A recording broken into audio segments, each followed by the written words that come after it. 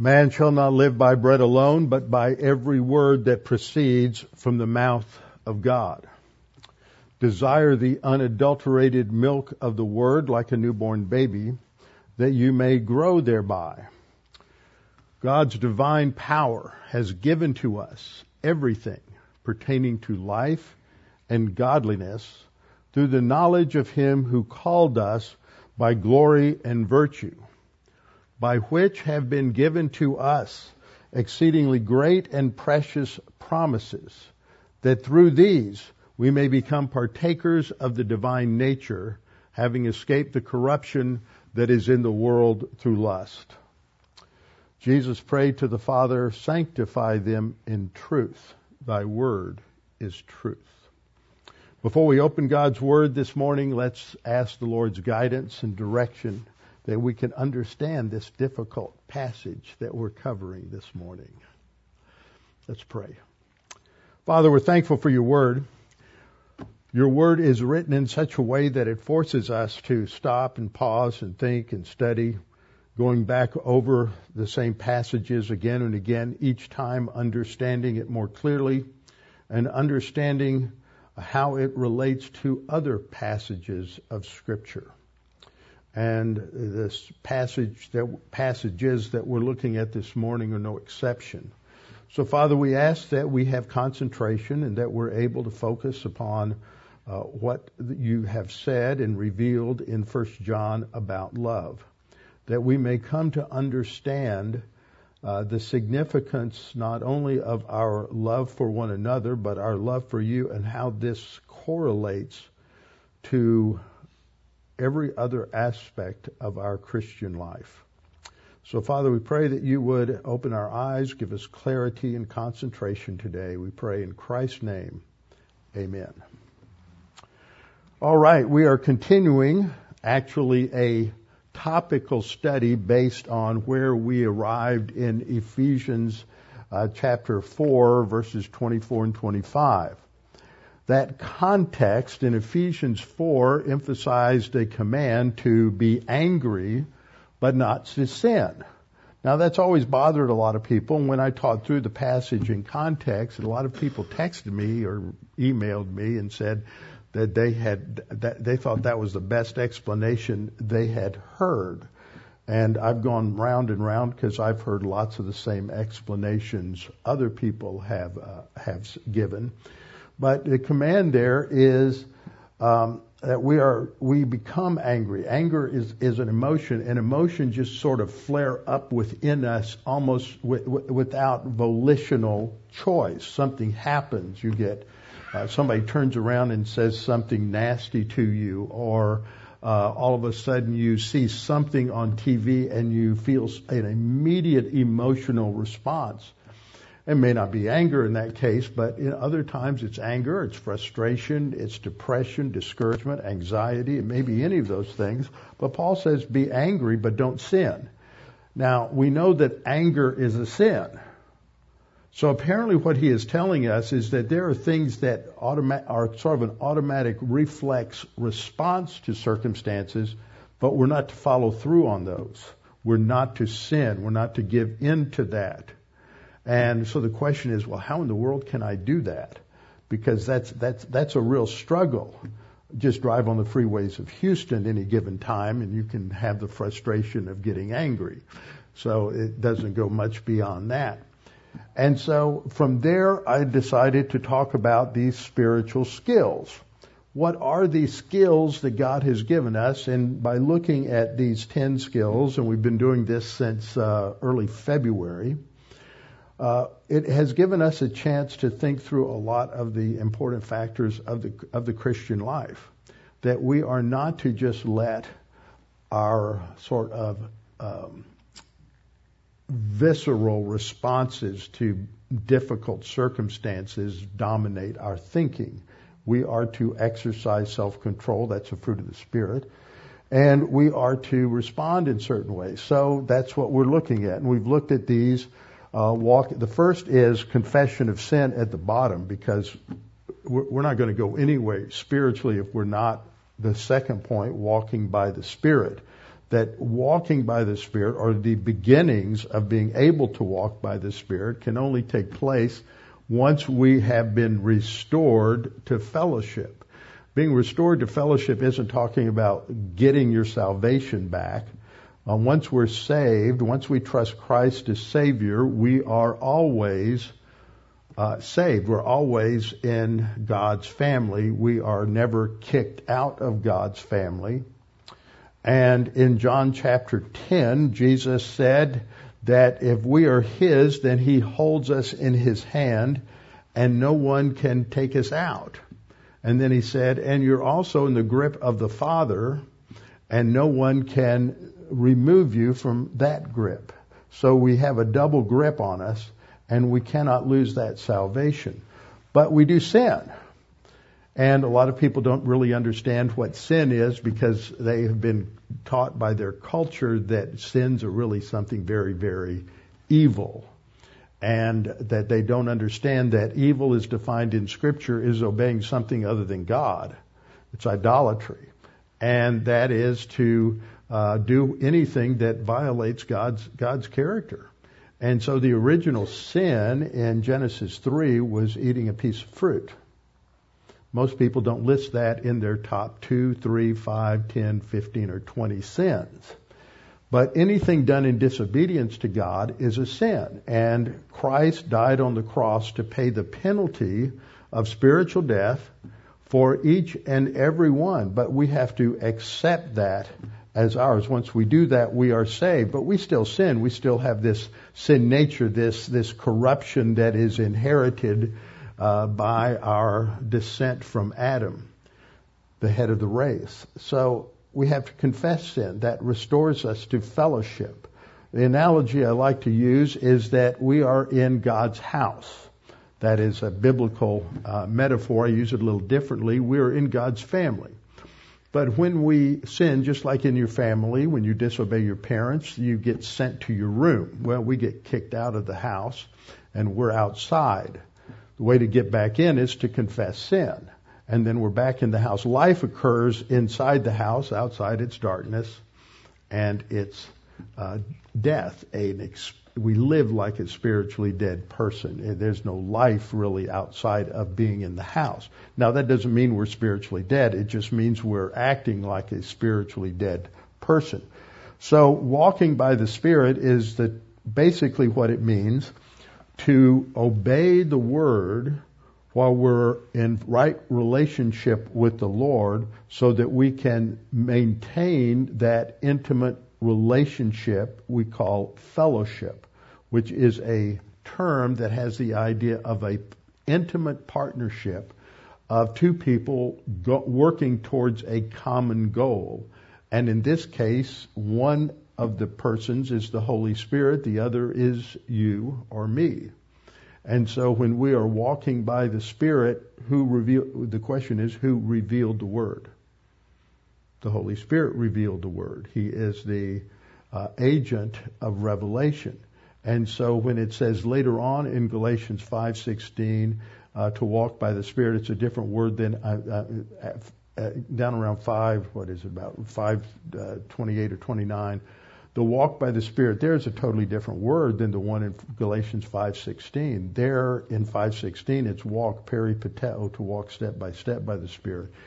And the word used later on is a word that means to follow in the steps of someone or to march in ranks, but you're following in someone's steps. Well, what are those steps?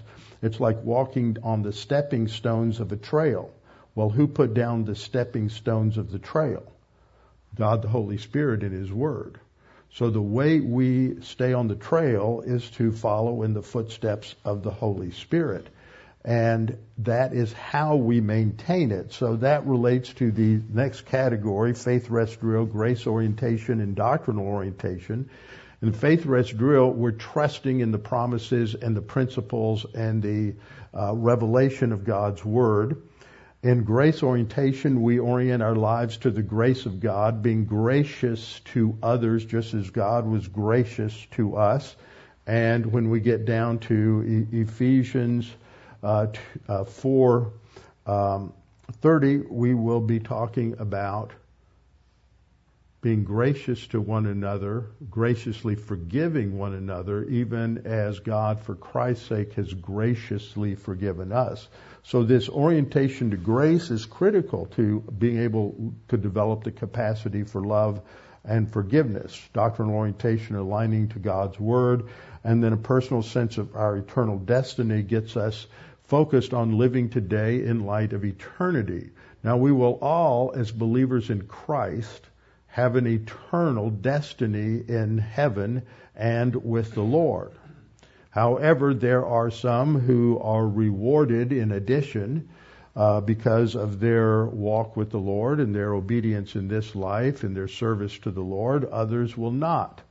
And one of the key areas of motivation for us is as we develop a love for God, because we come to understand His love for us. In fact, when we get, we probably won't get there until next week, but when we get down to the 4th chapter, then we will discover that John says this is love, that He first loved us, that not that we loved God, but that He loved us and sent His Son to be the propitiation for our sins. So we respond to God's love at the cross by loving Him, and then we grow in our love for God. We then are to develop biblical love for all, and that is a command to love your neighbor as yourself, Leviticus 19:18. But we have an additional mandate to love one another that's related to other believers, just as Christ loved us. Not easy. Difficult. John 13:34 and 35, Jesus said, "A new commandment I give to you, that you love one another as I have loved you." And that leads to and it interacts with the occupation with Christ. These three all work and develop together. End result is we develop a peace, a tranquility, and share the happiness of God. That's our basic framework for what we're doing, and I covered that a little more because we have a number of visitors here this morning. So these connect together. So personal love for God provides our motivation. Biblical love for all mankind and Christian love for one another provide an evidence, especially the latter. Christ said, "By this all men will know that you are my disciples." He didn't say, "By this all men will know you are Christians." A Christian is someone who has trusted Christ as Savior. A disciple is someone who has decided they want to go beyond simply being born again or being saved. They want to be a student of the Word. They want to be a student of Christ. They want to be a disciple. They want to move towards spiritual maturity. Third, occupation with Christ is that we focus upon Jesus Christ. Just as He focused on the joy set before Him, He endured the cross.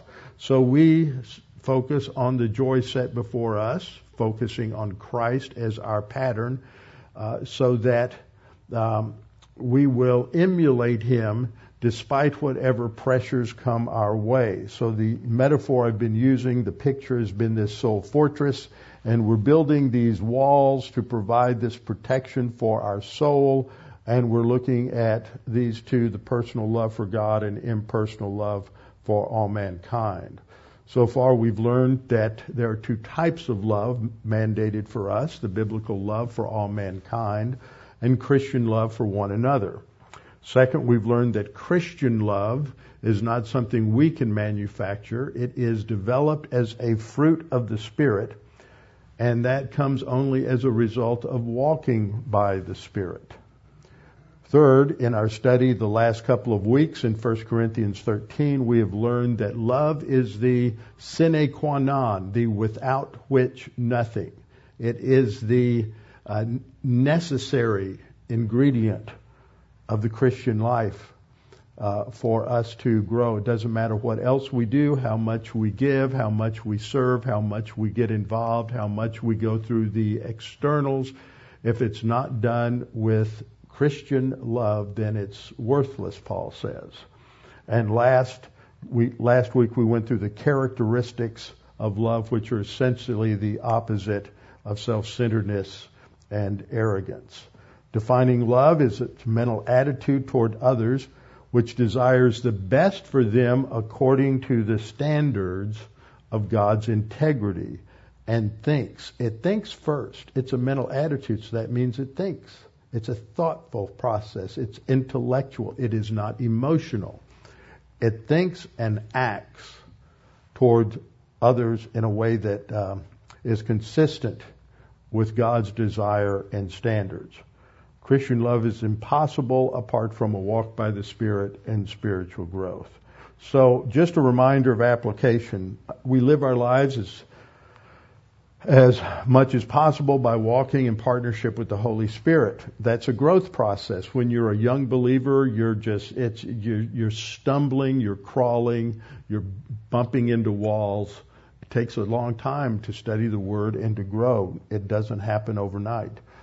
We are to think about it. We're to pray about it, so that especially our reactions to others, so we know that we are exhibiting and developing that Christian love. We're to pray for it. And third, we're not to get discouraged. We develop a biblical love for others over time. You'll look back after a decade or two and begin to see that God has made a difference. So that's our application. So now what we want to do is we study about biblical love. I'm going to skip over this quick review of these slides. Let me go here. We're going to go straight into 1 John this morning. Okay, what does 1 John teach about love? Now, I've got some introductory things to say here because of all the books, all the studies of Scripture that I have done over the last 40 years, I think 1 John is one of the most confusing for a lot of people. I think it's very difficult. And the reason I think it's difficult is partially due to translations and partially due to the fact that we don't really understand how John is using his vocabulary. And I was fortunate. I stumbled into this by divine providence, that when I went up to Preston City Bible Church to begin pastoring there in 98, I thought, I didn't know much about the congregation. I thought, I want to make sure everybody's on the same page when we talk about the gospel and we talk about grace. And I thought, now where would I go to make sure people really understand the gospel and really understand grace? And the first one is the Gospel of John. And then along with that was Galatians. And another epistle that is problematic for people in understanding grace and understanding the gospel is James. So I taught those together. Now, when I went through John, when you come towards the end of John, chapters 13 through 17, this is what is called the Upper Room Discourse. Chapters 19 through 18 and 19 focus on the arrest and trial and crucifixion of our Lord. 20 focuses on his resurrection appearances, and then 21 closes it out with the final mandates to Peter to shepherd his sheep, to feed the sheep, to instruct the lambs, and to provide spiritual nourishment. But what's interesting is that section from 13 through 17 is addressed to the disciples the night before he goes to the cross to instruct them on some of the things that would be different in the church age, that the spiritual life of a believer after the cross would be different. There would be different aspects to it. And one of the things that he does is tell them that after he leaves, he will send another comforter, God the Holy Spirit, who will indwell them and also remind them of the things that Christ taught. And along with that, he talks about coming to know him. But a lot of us growing up in churches, certain church language, coming to know Jesus is used as a synonym for trusting in Christ, becoming a believer. That's not how Jesus used it in the upper room. It's not how John uses it in the Gospel of John. So when people read, this is how we come to know him by keeping his commandments, they read that, well, we get saved by keeping his commandments. And that violates every other passage in Scripture. We are saved not by works, but by grace. For by grace you have been saved through faith, and that not of yourselves, it is not of works, lest any man should boast. It's a gift, the gift of God. So knowing Christ is not the same as being a believer in Jesus Christ for salvation. Knowing Christ is what comes afterwards. It's part of spiritual life. Another word that Jesus used in John 15, 1 through 7, is to abide in him. Again, many people take that word abiding in Christ as being the same as believing in Christ. But once again, if you take it that way, you end up having to perform works as well.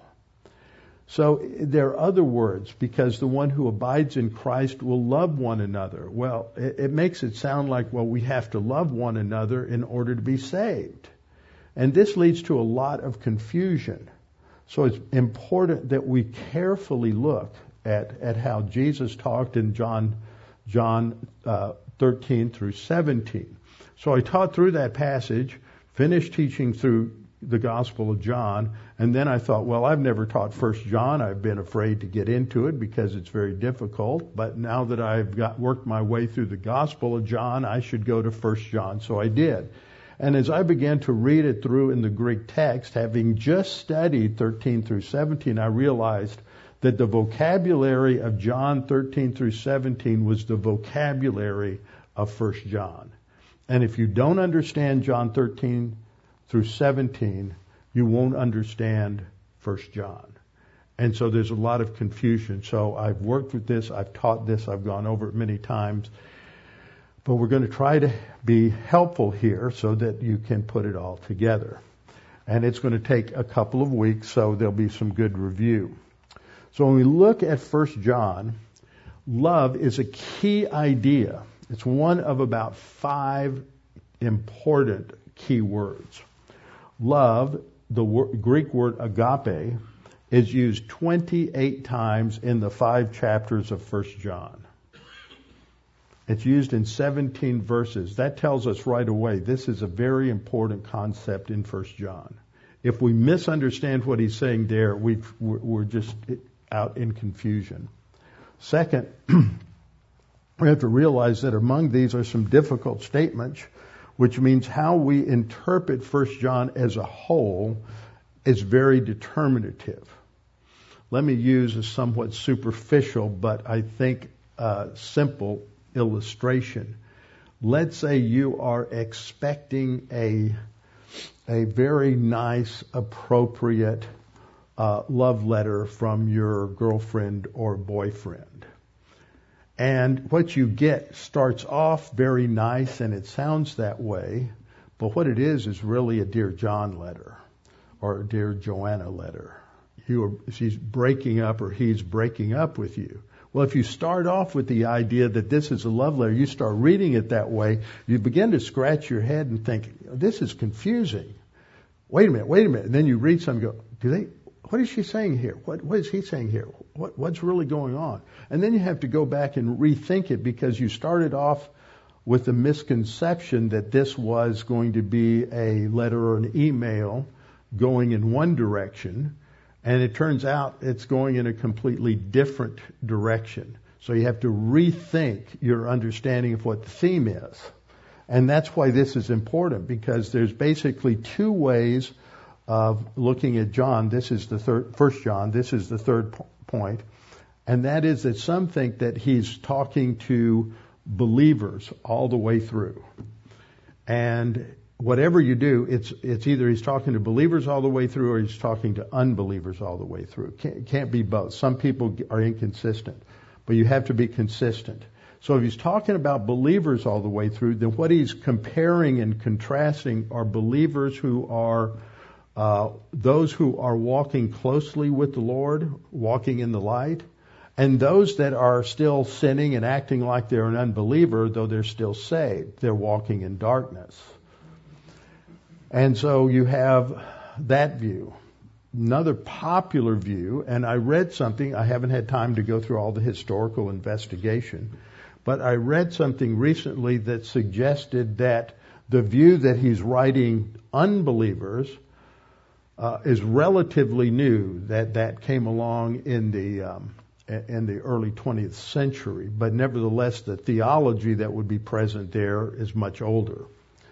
So that this is a contrast between the way believers should be and the way unbelievers are. So that you can tell, I'm not walking in love, I'm not walking in the light, I'm not abiding, therefore I'm not a Christian.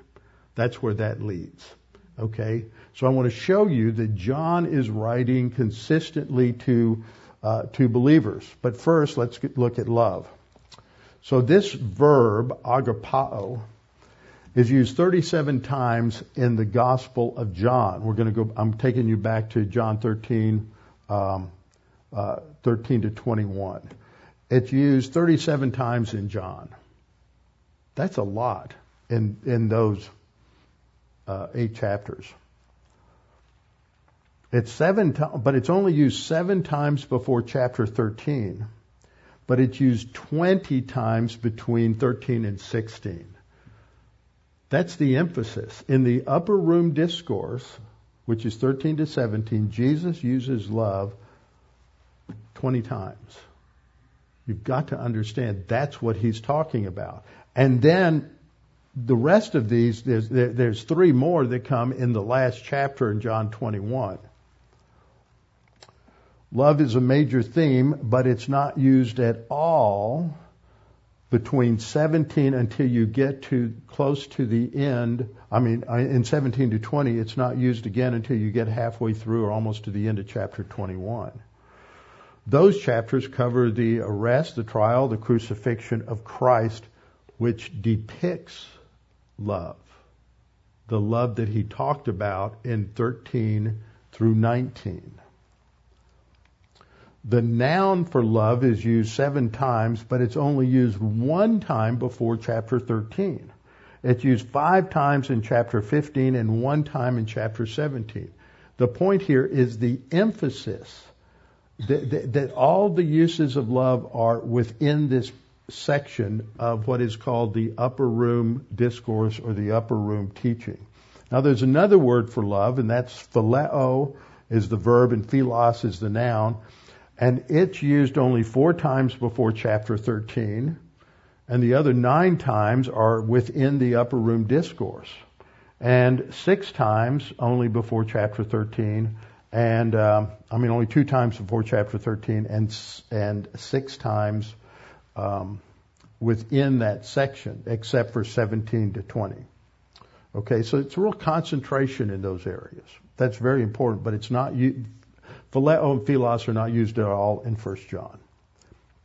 So we ask the question, to whom is John writing? John calls his readers little children. He also refers to some of them as fathers and some of those as young men. He's talking within the family of God, believers.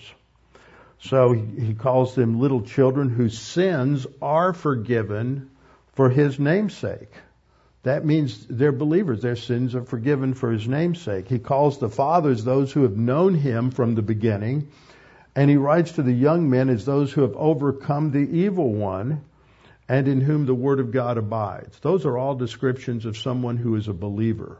So he's writing to believers just based on that. Second, he says that they abide, which is a term for fellowship, and that's the result of studying its usage in John 15 within the upper room discourse.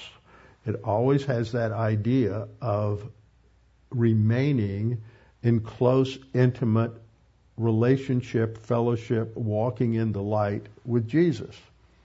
1 John 2:6, he who says he abides in him ought himself also to walk just as he walked. Walking is a metaphor for the Christian life. So if you claim to abide in the light, abide in Christ, rather, you are to live as Christ lived. If you're not living that way, you're not abiding. Doesn't mean you're not saved. They're not synonyms. Third, John refers to hating brothers. He said we are to love one another if anyone hates his brother. Biblically, a brother is another member of the body of Christ. Therefore, hating your brother has to mean that you're a believer. An unbeliever does not hate a Christian brother, or he may hate a Christian brother, but that's not the issue. The point here is if you're a believer, to hate your brother means you're a believer and they're a believer. So again, the haters, it's not just that they're believers, they're just Christians who are not walking as they should. Both must be believers. So 1 John 2:10 says, he who loves his brother abides in the light, and there's no cause for stumbling in him. So that's loving one another as Christ has loved us, John 13:34 and 35. But he who hates his brother, well, if he's your brother, then you have to both be believers, is in darkness and walking in darkness. So there we learn that a believer can walk in darkness. Paul even states that when we'll get there soon in Ephesians chapter 5, where he says that we are to walk like children of the light, not in darkness. Fourth, he uses the first person plural pronoun we, which at the very beginning refers to the apostles, because he says at the beginning he talks about the fact that they are witnesses of what we heard, what we have seen with our eyes, what we have looked upon, and our hands have handled concerning the word of life. Well, that doesn't include his recipients, because they didn't personally hear Jesus, walk with Jesus, touch Jesus, see him. So it's narrow. But by the time you get down into verse 5, a little bit later, probably about verse 6, where he starts to say, if we say that we have fellowship, it's broadening out to include his audience. And that's very clear by the time you get down to the end of chapter 1. So somewhere in there he broadens the reference to we. But my point is that all the way through here he's talking to believers. So when we want to understand what John says about love, we look at how he uses it. Simple concordance study will give you there are three groupings. So these are important passages. In 1 John 2, starting in verse 3 and going down to verse 11, he's going to talk about the importance of love. We'll look at verse 3, and in verse 3 he says, now by this we know that we know him. The by this, he's talking about what he's going to say in the second part of the sentence. We know that we know him if we keep his commandments. Now see, a lot of people will read that and say, oh, see, right there, if you are saved, if you know him, then you're going to keep his commandments. You don't keep your commandments, so therefore you're not saved. Well, you haven't read John very closely if you think that's what he is saying. In John chapter 14, Jesus is having a conversation with his disciples. And he is telling them that he's going to leave and he's going to go to heaven and he's going to prepare a place for them. And they're confused. And Peter says, well, Lord, we don't know where you're going or how to get there. And so the Lord answers that question. And then Philip comes along and says, well, Lord, just show us the Father. And Jesus said, Philip, who's been made clear already, Philip's a believer. He's saved. He said, Philip, how long have you been with me and you don't know me? See what that means? Is that Philip is saved. He's been walking, living with the Lord day in and day out for 3 years. But Jesus says to him, you don't know me. You really haven't grasped who I am, because if you've seen me, you've seen the Father. So the point here is that coming to know Christ is something that happens after we're saved, and it's a process, refers to a process of maturity. So, and as a result of that, we learn what His commandments are and we obey them. Obeying commandments is not how you're saved. You're saved by trusting in Christ, who went to the cross and paid the penalty for our sins. We're not saved by keeping His commandments. That's works. 1 John 2:4, John goes on to say, he who says, or he makes a claim, see, I know Jesus, I've grown, I'm mature, and does not keep His commandments. So there's a contradiction. He claims to know Christ, but he doesn't keep His commandments. John says he's a liar, and the truth is not in him. Now that's an interesting phrase here. The truth is not in him. In Paul's epistles, Paul uses a technical phrase called being in Christ, which refers to our position. But that's Paul's language. John does not use that language. This is a basic principle of biblical interpretation. Different writers will use the same phrase with different meanings, so you have to understand the context of each writer. And because in inspiration, God the Holy Spirit is not violating their personality, their background, their personal style of writing, but He is going to oversee and guarantee that which they write is without error. So John says, if you claim to know Him, in other words, if you claim that you have grown and matured, and you're not obedient, you're not keeping His commandments, then you're a liar and the truth is not in you. He leaves out an important verb there. He does this same thing, I'm going to show you in just a minute, in John 15. He leaves the verb out initially, and it's called ellipsis. And the verb that should be there before in Him, just as you have it in other places, is abide. The truth is not abiding in Him. In other words, this is talking about fellowship. And then 1 John 2:5 says, but whoever, see, he's going through contrast, the one who says he knows and doesn't obey, well, the truth really isn't in him. It's not abiding in him. But whoever keeps His word, truly the love, and this is the love for God. The love for God is perfected. And the Greek word has the idea not of flawless perfection, but of maturity. The love for God is being matured in Him, and by this we know that we are in Him. Now, again, he's leaving out that verb abide. I'll give you an example in just a minute. So what we see when we analyze these passages is to know Him equals keeping His commandments or keeping His word. And that's the same as love for God is maturing. He's not talking about getting saved.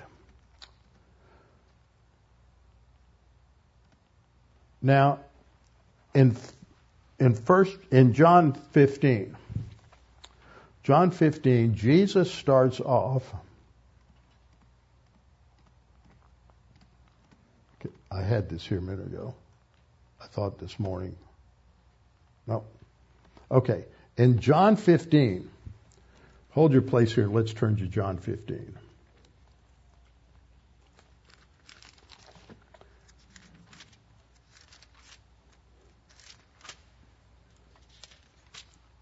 In John 15, let me get back to the slide I was at. Okay, John 15. Jesus says, I'm the true vine and my Father's the vine dresser. Then He says, every branch in me. He leaves out the verb. He starts off with an ellipsis. He says, every branch in me that does not bear fruit, He takes away. Now, how do I know that He left the verb out? Skip down to verse 4. Abide in me and I in you. So John's style is he leaves the verb out at first and then he introduces it. Usually you have writers who will use the verb and then they leave it out afterward. But John leaves the verb out in the first couple of times he uses the phrase in him. But then in verse 4 he says, abide in me and I in you, as the branch cannot bear fruit of itself unless it abides in the vine. In verse 2 he said, every branch in me that does not bear fruit he takes away. So to bear fruit, according to verse 4, you have to abide in him. So that shows that he just left the verb out at the beginning in verse 2, but then he adds it because he wants to build to that understanding of the importance of the verb.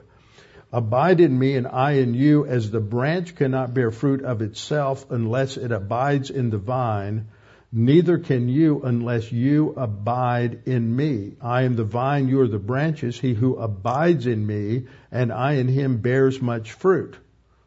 Verse 6, if anyone does not abide in me, he is cast out as a branch and is withered. Now, I want to go back to verse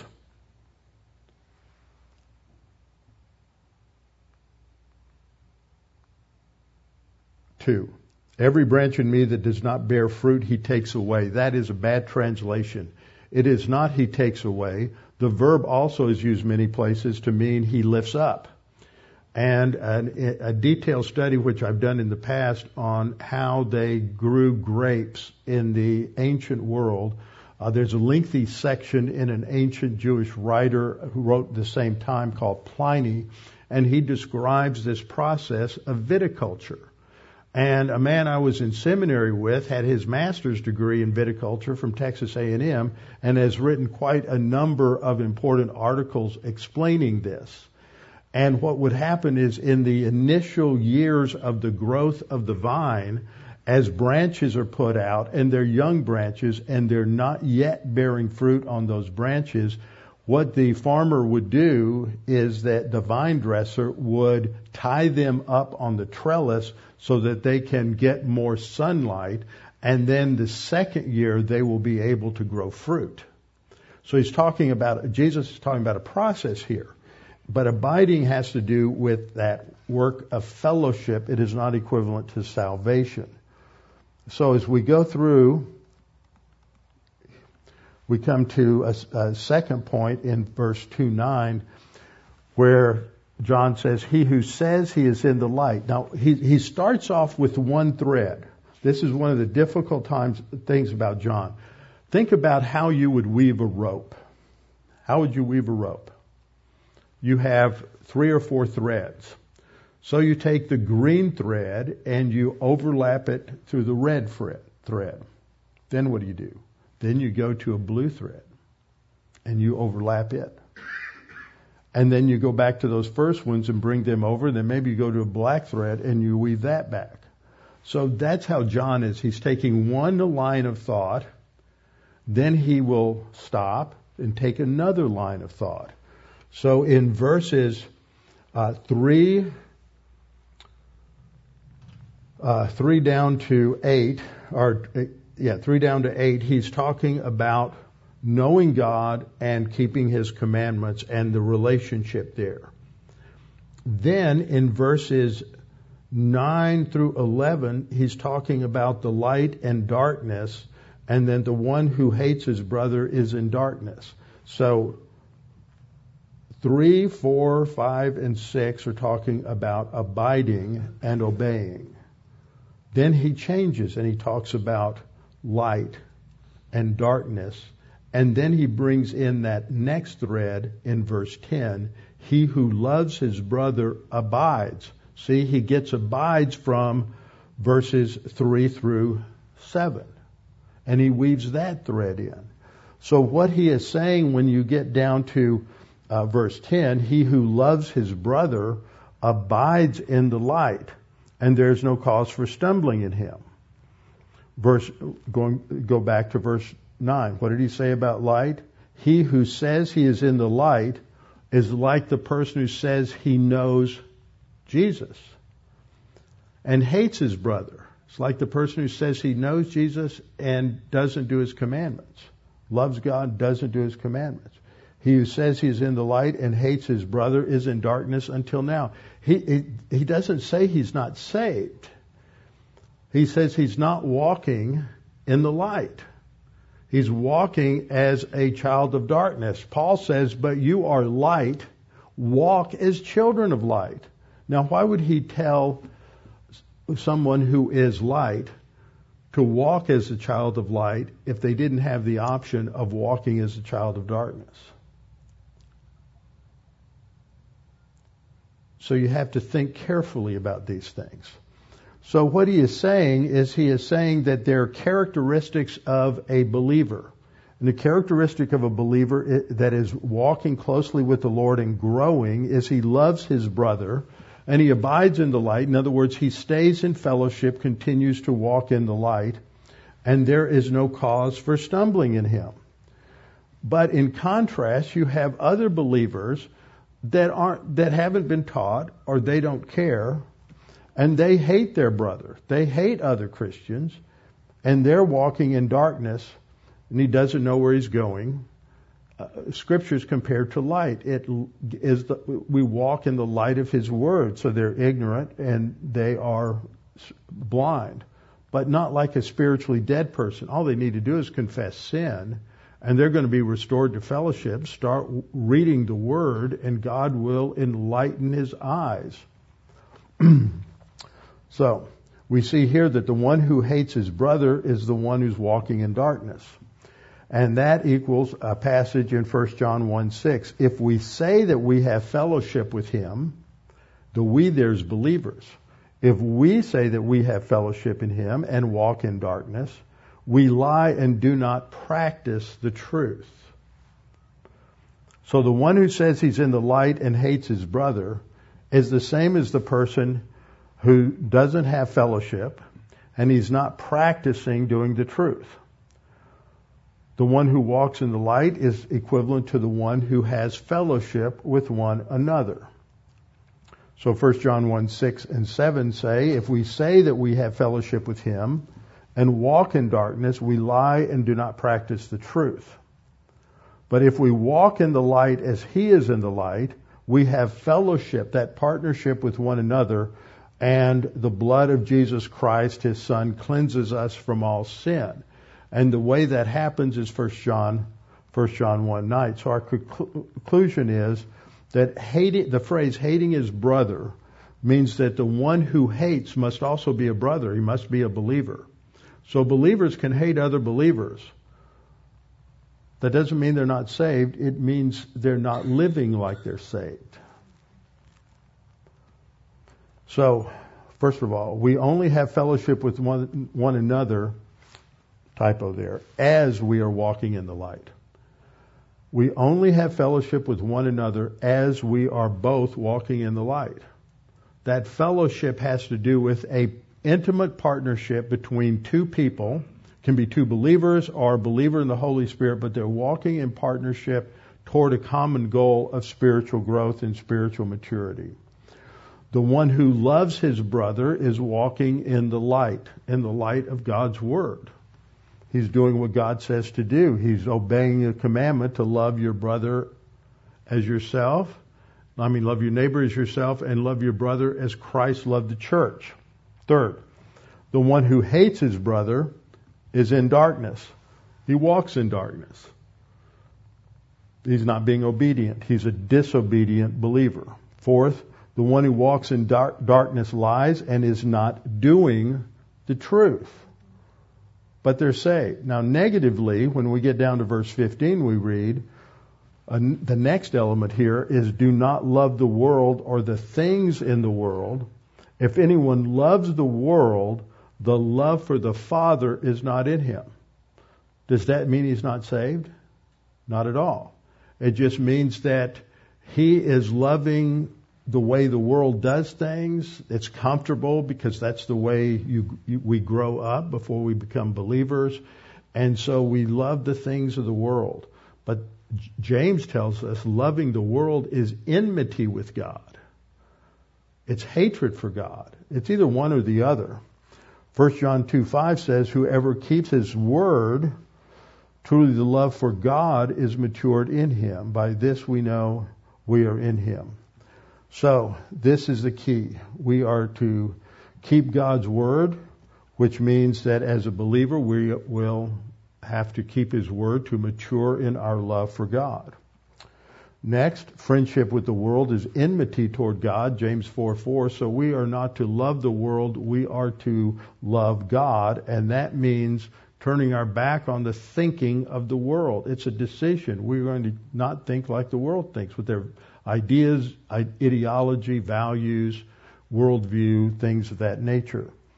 The one who loves the world is a believer who has not overcome the world. He hasn't grown. The one who loves the world has not developed in his love for the Father. And see here, the one who has not developed his love for the Father is not keeping his word. So when we get into all of these passages, what we recognize is that the language is very important to understand John. He's not contrasting believer with unbeliever. He's contrasting the believer who is growing in the grace and knowledge of the Lord Jesus Christ, walking in fellowship, walking in the light, and as they mature, they begin to develop the fruit of the Spirit, which includes loving your brother. In contrast, the person who's not walking with the Lord, who's not walking in the light, is walking in darkness, they're going to manifest the same characteristics as an unbeliever. They're going to look like and act like an unbeliever. They have the value systems of the unbelieving world because they love the world rather than loving God. And that's the decision every Christian has to make every day when we wake up and we get out of bed and we're thinking about the day. Are we going to be living today in light of everything that God has done for us? Are we going to live our lives in the light of God's Word? Are we going to live our lives so that we are going to pursue spiritual growth and spiritual maturity? Or are we going to love the world? Are we going to be intimidated by the values and the pressures that come from the culture around us? Are we going to be impressed by the values of the culture around us and live that way? But to live that way is to follow a path that is self-destructive. It's not going to bring life. So that's the issue. Now that just takes us through the first part of this, where it focuses on the fact that there's either the believer who loves his brother or he hates his brother. That's the contrast. So we're going to continue to see how that theme is developed. 2 more sections in 1 John, and we'll do that when we come back next time. With our heads bowed and our eyes closed. Father, we thank you for this opportunity to look at these things. It's difficult thinking our way through what John says here, because we really have to get our minds into John's way of talking, John's language, John's vocabulary, and it's different from the way in which a lot of us perhaps may think that these words would mean. So, Father, help us interpret Scripture in light of other Scripture. Help us to learn to accurately understand your word. And above all, may that lead to our being challenged that we are not to love the world around us. We are to love you.